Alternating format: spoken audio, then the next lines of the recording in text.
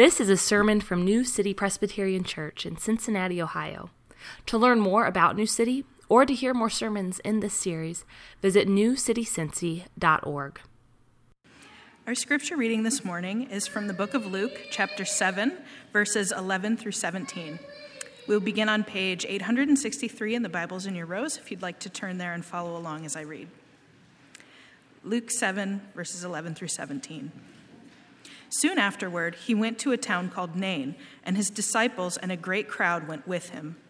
As he drew near to the gate of the town, behold, a man who had died and was being carried out, the only son of his mother, and she was a widow, and a considerable crowd from the town was with her.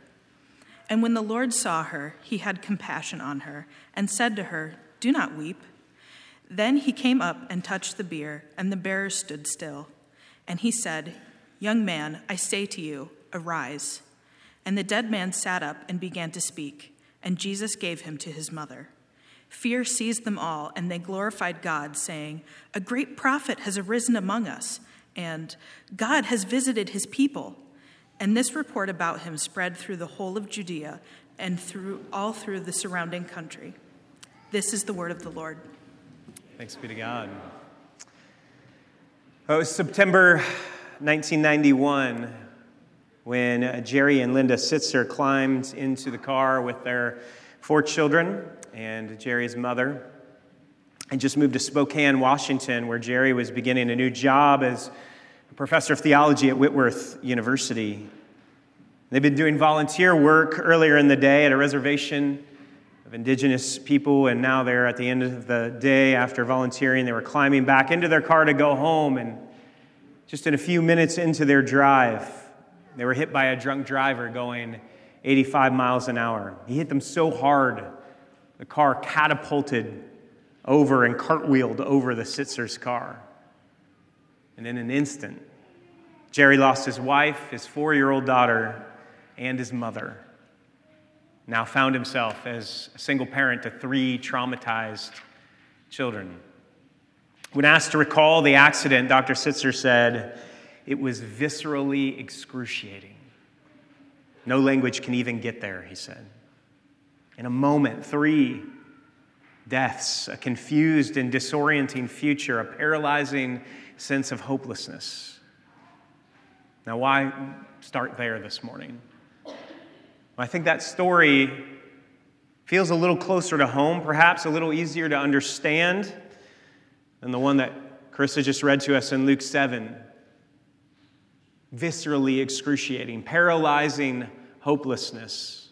You can see that in a story like the Sitzers. But Luke's original readers would have heard it in the story that was just read to us as well. The woman that Jesus meets outside the village gate, viscerally excruciating.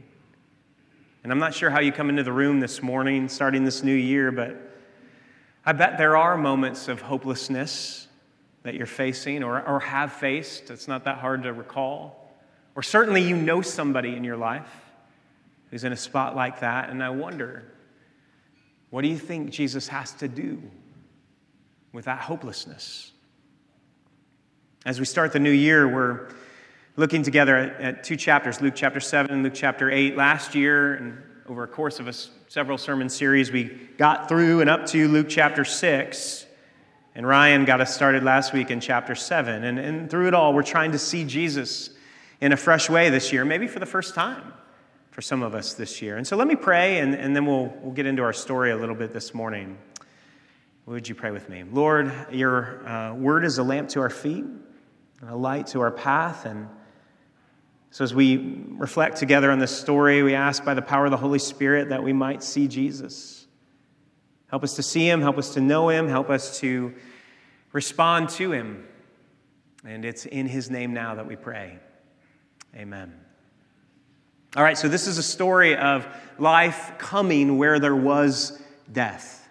Jesus raises this young man from the dead, and as the story ends in verse 16, it says, "Fear seized them all," or literally it says, "Fear grabbed them all." And it's that kind of fear that produces awe.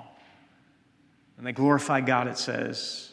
And they yelled out, "A great prophet has risen among us. Now, that's not all that Jesus is, a prophet, but they're not wrong to identify him like this because 500 years earlier, the prophet Elijah had raised a widow's only son. And in 1 Kings 17, it uses the same language to describe that incident, particularly at the end where he gives the son back to his mother. And then the prophet Elisha in 2 Kings 4 also raised the only son of a widow 3 miles from this very spot where Jesus does this miracle. A great prophet is among us, which is a big thing to say because there had been prophetic silence in Israel for 400 years. And now Jesus comes and they say, God has visited this place. In this sermon series, we're talking about how do we see Jesus. And we want to see him as an example. That is, like, how are we supposed to live, right? If Jesus is the picture of what a real human, somebody really having their life sold out for God is like, we want to grow up into Christ's likeness. We want to see Jesus as our example. We also want to see him as our Savior. That is, when we read stories like this, it's not just imitating Jesus, but as we see Jesus doing things for this woman, as we see Jesus raising this young man, it gives us a window into how Jesus treats us, what Jesus has come to do for you and for me. So as we look at the story, be thinking about those things. But the first thing, just to observe as we're looking at Luke 7 here, is just notice that Jesus sees. Verse 11, soon afterward, he went to a town called Nain. And just a little context, soon afterward, last week, Ryan gave us a little context, the passage that he was talking about last week. Jesus comes to heal the centurion's servant. And it says in that part of the story, the servant was at the point of death.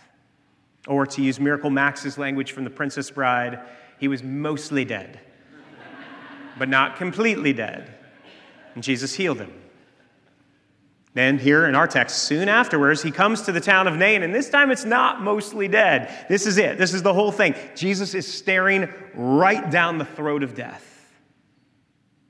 His disciples, Luke goes on, and a great crowd went with him. And of course there's a great crowd following Jesus. He had just given this revolutionary sermon in Luke 6 that we looked at back in September and October, sometimes called the Sermon on the Plain. He also had healed the sick. He cast out demons. He cleansed a leper. He healed a paralytic. Who doesn't want to be near Jesus when he's doing things like this? What is he going to do now? The crowd is wondering. Verse 12, as he drew near the gate of the town, behold. And that's Luke's stage direction, not to people in the story, but to us, to the readers. He's the narrator telling us, behold, right? We're supposed to be thinking, what's he going to do now? A man who had died was being carried out, the only son of his mother, and she was a widow, and a considerable crowd from the town was with her. Consider the way Luke is painting this picture, right? Jesus has a crowd following behind him, entering into the city, and they encounter another crowd coming in the opposite direction out of the city. Jesus and his crowd, light and life coming one way, the other direction, decay and darkness coming the other way, healing, restoration, vitality colliding with corrosion, hopelessness, and death. Luke tells us she was a widow. Important detail in the story. Any parent who loses a child would be in the grips of terrible grief and pain. What we're supposed to remember here and notice, right, that she had already lost her husband. And remember, this is the ancient world. There weren't many employment opportunities for her as a woman, so no Social Security either, no retirement, no pension, no annuity, no insurance, no Medicare, no future. And what's one of the first things the New Testament church sets out to do in the book of Acts, right? To take care of who? Widows. Because they were vulnerable. So 2 crowds of people passing each other at the city gate, verse 13. And when the Lord saw her, Jesus saw her. It's really easy to overlook how often the Bible emphasizes that Jesus sees people, really sees them, really notices them. Matthew chapter 9, Jesus went throughout all the cities and the villages, teaching in their synagogues, proclaiming the gospel of the kingdom, healing every disease and affliction. You can go ahead and pull that up. Yeah. When he saw the crowds, he had compassion for them because they were harassed and helpless like sheep without a shepherd. Mark 10, the story of the troubled young man, the so-called rich young ruler, and Jesus looking at him, loved him and said to him, "You lack one thing. Go sell all that you have. Give to the poor. You'll have treasure in heaven. Come, follow me." John 19. Jesus is on the cross. It says, when Jesus saw his mother, and the disciple whom he loved standing nearby, he said to his mother, "Woman, behold your son." Then he said to the disciple, "Behold your mother." And from that hour, the disciple took her to his own home. Jesus saw their need and provided for them both in each other. In the Old Testament, when Hagar is cast out, she's on the run, she's destitute, she's out of hope, she calls out to God. What does she call him? She says, "You are the God of seeing." And when Jesus tells the parable of the prodigal son in Luke chapter 15, remember Jesus has given us a picture of who God is. What is God like? Well, the son has run off in the story. He squandered everything. Eventually, he decides to come back after he's broken his father's heart. And Jesus says, and he arose and came to his father, but while he was still a long way off, his father saw him and felt compassion and ran and embraced him and kissed him. Jesus sees this woman in her pain. God sees people in their pain. Hagar says, "You are the God of seeing." God sees you. Our calling as God's people is to see other people as well. Now, what prevents us from that? You can probably, as many people as there are in the room, probably could answer that in some slightly different way, but I bet there's a few commonalities. What are the things that keep us from seeing other people? One thing for sure would be selfishness, right? That keeps us from seeing others. Martin Luther said, the essence of sin, the Latin phrase is homo incurvatus in se. That is, man curved in upon himself. Rather than loving God and loving our neighbors, we are turned in on ourselves, Luther says. And of course, right, when that's the case, you can't see others if we're hyper-focused on our needs, on our wants, on our desires. Selfishness gets in the way of seeing others. Busyness certainly is an obstacle to seeing others as well. Matthew Henry comments that this story falls on the heels of the healing of the centurion's servant. And he says, you can click one more there, I think we have that quote. Jesus was doing good every day, and he never complained that he lost a day. It's a good little observation. Jesus was doing good every day, and he never complained that he lost a day. That is, when you're serving others, when you're interrupted by somebody's needs, when you have to drop what you're doing and go help somebody else out, you're not losing a day. Rather, you're leaning into the purpose for which you were made. But in order for that to be true, right, you have to live at a pace where you can be interrupted, where you can stop, where you can see, you can stop and look. And I'll just be honest, that's a weakness of mine. Right? I'm a planner. I have a lot on my plate. And my way of dealing with the stress and the anxiety of a million things to do is to plan not just every hour of the day, but every hour of the week. Right? I tend to do that. That's how I tend to deal with anxiety is I Google Calendar and I plan out pretty much every hour of my entire week. But I'm starting to rethink this practice a little bit because if every hour of the day, every hour of the week is accounted for, what happens when you're interrupted in those moments, right? If an interruption comes, you start to think, well, first of all, you're starting to look at your watch, right? But you're also starting to think about, I had other things I'm supposed to be getting done during this time. You start to get distracted. You start to get anxious. Maybe you're feeling resentment. Certainly, you're not seeing the person who's in front of you. I've got some room to grow in that respect. Maybe you do too.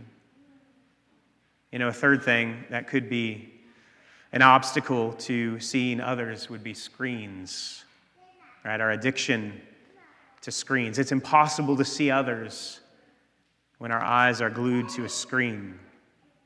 2007 was when Apple introduced the iPhone.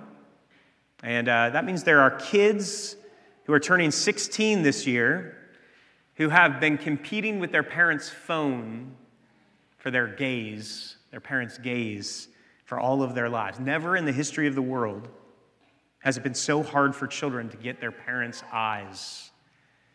And we don't know what the impact of what this will be, but it'd be foolish to think that there wasn't going to be some kind of impact, right? 62% of people check their phone within the first hour of the morning. Many of us do it before our feet hit the floor. Many of us go to bed, and the last thing we see is a screen. On average, children spend 5 hours using an electronic device on a typical weekday. 82% of teens sleep with their phone next to them, standing in line on our phones, eating in college cafeteria, or looking at screens. Often in the middle of conversations, we stare at screens. Now listen, I'm not a Luddite. I have a phone. I like technology. But let's not paper over the dangers and the drawbacks either. Unmitigated, unintentional use of screens prevents us from seeing others. We have a God who sees and a God who helps us to see. And so maybe your application this morning is to make your prayer here at the start of the year. Lord, would you help me to see the people around me? And Lord, I'm grateful that you see me. So first, Jesus sees. Secondly, just notice Jesus feels. Verse 13, when the Lord saw her, he had compassion on her. Now, what's amazing, I think, is that, Jesus raises someone from the dead in this story. And yet, this miracle is more remembered for Jesus' compassion. That's how people tend to remember this story. And that's the way that Luke writes it. That's the thing that jumps off the page for us here in Luke's telling, is that Jesus has compassion for this widow. And compassion means to suffer with someone, to feel deeply, to be attentive and concerned. The word passion, right? That we sometimes have passion plays around Good Friday or Easter Sunday, right? About the suffering of Jesus. Well, compassion is the willingness to suffer with someone else. Your heart goes out to them. You enter into their pain. We already mentioned all those times the Bible speaks about Jesus seeing people, but also let's remember that seeing leads to feeling. When Jesus saw the crowds like sheep without a shepherd, he had compassion on them. Matthew chapter 9. Mark 1, Jesus sees a leper and he has pity on him. He's moved with compassion. He stretches out his hand. He touches him. You don't touch lepers. Jesus' compassion moves him toward the person in pain. In another parable that Jesus tells, the Good Samaritan, tells the story about a man beaten and left for dead on the side of the road. Others pass by on the other side. Others avoid him. Don't want to get involved, but Jesus says the Samaritan man, when he saw him, he had compassion. Jesus feels compassion. We were asking at the start, right? What does Jesus have to do with our hopelessness? Well, at the very least, we can say this: your Savior does not relate to any hopelessness in your life with disinterested, sterile, uncaring heartlessness. Jesus is deeply moved with compassion. Phil Ryken, president of Wheaton College, said this. He said, sadly, there are some people, including some Christians, who would rather not come anywhere close to people who are grieving or hurt in other ways. Sometimes they're not sure what to say, or they are preoccupied with their own problems, or they're embarrassed by the untamed emotions of someone deep in pain. But Jesus cares. The word Luke uses to describe his response is a word of passionate feeling, an intense word for a gut response of loving sympathy for someone else's pain. Joe Novenson, pastor of Lookout Mountain Presbyterian Church, he said, no preacher has ever or will ever overestimate the compassion of Jesus Christ. Do you feel for others in the way that Jesus does? Are you moved with compassion? Do you move toward people in their pain? Listen, I'm not talking about sentimentalism here, right? Jesus was a person of truth. He spoke the truth, tough-minded person. But being a person of truth and a person of compassion are not dichotomous. You don't have to choose one or the other. You can have a discerning mind and a big heart. Jesus was full of grace and truth. And he calls us to follow him in that. Will Willimon has a memoir about his, and in the memoir he tells about his first experience of church. Will grew up in a very poor community in Greenville, South Carolina. Single mom raising him alone. His dad had taken off when he was really young. And so his mom was working, all kinds of hours, just trying to put food on the table, just trying to take care of her son. And this is the early 20th century, so not a lot of after-school programs, not a lot of things going on in the community. But there was a United Methodist Church just down the street. And it was one of the only places in town that had stuff going on most of the days of the week that kids could go to. And so she dropped him off there as often as she could. And in particular, he has this memory of being 10 years old, and he was enrolled in a Thursday afternoon membership course for children.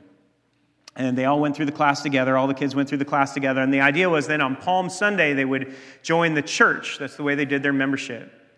And so just a few weeks out before Palm Sunday, on one of the normal Thursday classes, they were going to take a group picture, and that group picture would be on the cover of the bulletin for Palm Sunday. And so 10-year-old Will showed up just like he normally would for the class, but he wasn't dressed right. And the woman who was leading the class just lit into him. Right? He wasn't dressed as the other boys were. He wasn't wearing a tie. She had told him to wear a tie. This is going on the bulletin. She says, "How could you do this? I told you to dress in a certain way. You weren't listening. You can't do anything right." And he just took off, tears in his eyes, and absolute shame. Because it's hard to tell somebody you don't have a dad. It's hard to tell somebody you don't have a tie. It's hard to tell somebody even if you had a tie, you wouldn't have any idea how to tie it. So he's crying, he's leaving the church, and he bumps into the pastor who's on his way in. He's going to be there for the picture as well. Eventually the pastor gets out of him what's wrong, and they walk together back into the room, and the pastor gets in there and he says, "Boys, you look great, but it's Thursday. Nobody wears ties on Thursday." And he takes his tie off and gets the other boys to take their ties off, and the pastor says, "That's better. Now we're ready for the picture." And Will Willimon said, of that moment, he said, "That man had compassion on me. He covered my shame." To that fatherless, humiliated little boy, the pastor was Jesus to me in that moment. To be like Christ is to be drawn to people who suffer, to have an instinctive compassion for their sorrows. And so make it your prayer to grow up into Christ's likeness, to be moved with compassion for others. Jesus sees, Jesus feels, and then finally we see here, Jesus acts. Right? He says to the woman, "Do not weep."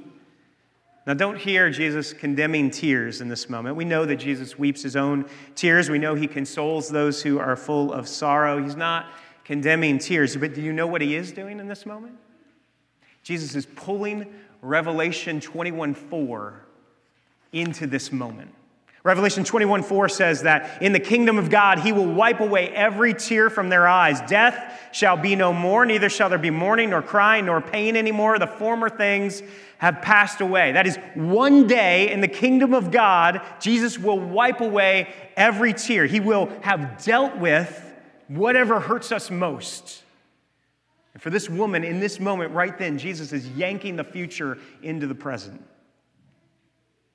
Verse 14, then he came up and he touched the funeral bier, and the bearers stood still.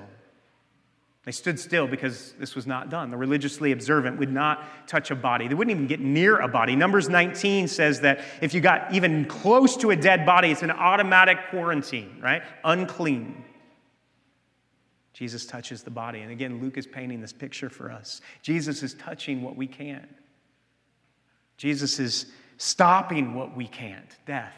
He's giving what we can't, life.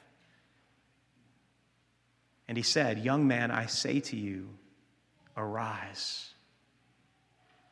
J.C. Ryle says, "The Prince of Peace is stronger than the King of Terrors, and that though death, the last enemy, is mighty, he is not so mighty as the sinner's friend." Verse 15, and the dead man sat up and began to speak.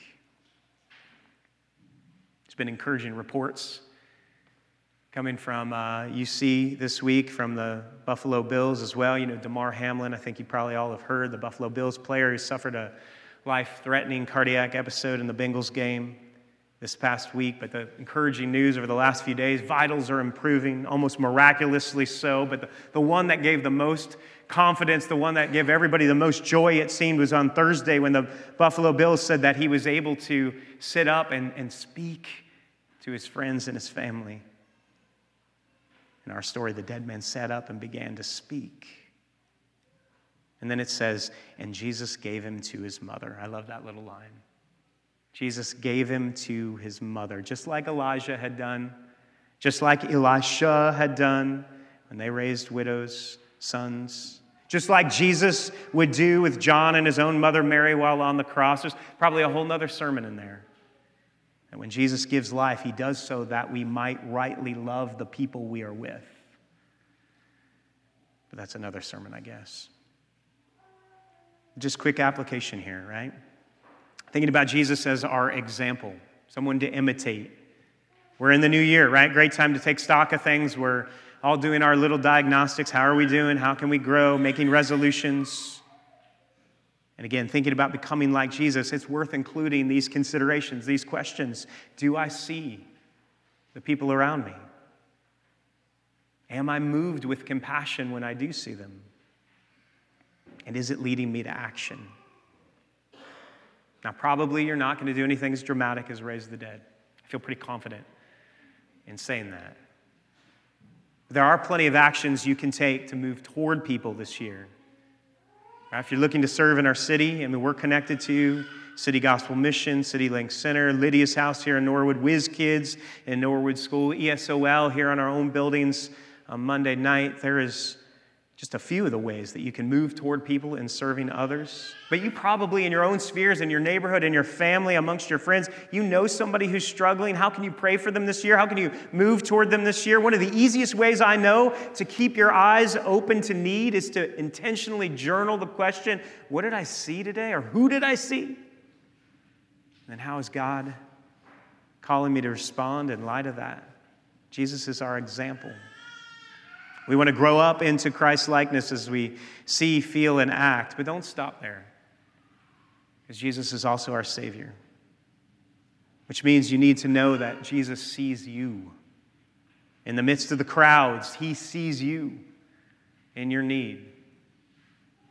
Never stops to amaze me. It can be a noisy crowd of people, right? And usually a mom, guys sometimes can do this, but usually a mom, if they hear a cry, they can, sort of tilt and they're like, yep, that's mine, There's that kind of attentiveness. Well, Jesus has that. He sees you in the midst of your need, and he feels compassion. He sympathizes with you in a way that no one in this room comes close to. I mean, just read the scriptures and see all the ways that he's not just feeling sympathy in general, but for particular people. Charles Spurgeon says that the Bible is swarming with personal pronouns. I love that phrase. The Bible is swarming with personal pronouns, meaning that Jesus isn't feeling compassion for humankind generally, but for actual people specifically. And that means he is feeling compassion specifically for you as he sees you. And listen, he also acts. He has acted on your behalf. Jesus didn't just touch the funeral pyre for you, right? He actually got nailed to it, to the cross. He got on it to keep you off it. He went to the cross to pay for your sins so that you could be reconciled to God, so that you could enter into the kingdom of God where one day every tear will be wiped away. Will you put your trust in Jesus? He has moved towards you in his love. So let's just take a moment of reflection before we come to the Lord's Supper, which we'll do. But just take a moment of silence and pray and ask this morning how God wants you to be more like Christ this year. Is there a way that he's calling you to imitate him? But also ask him to show you more of how he has loved you and what Jesus has done for you. Again, let's just take a moment, be quiet together, and think about those things. You've been listening to a sermon from New City, a church in Cincinnati, Ohio. Visit our website at newcitycincy.org for more sermons and resources. That's newcitycincy.org. Thanks for joining us today, and God bless you.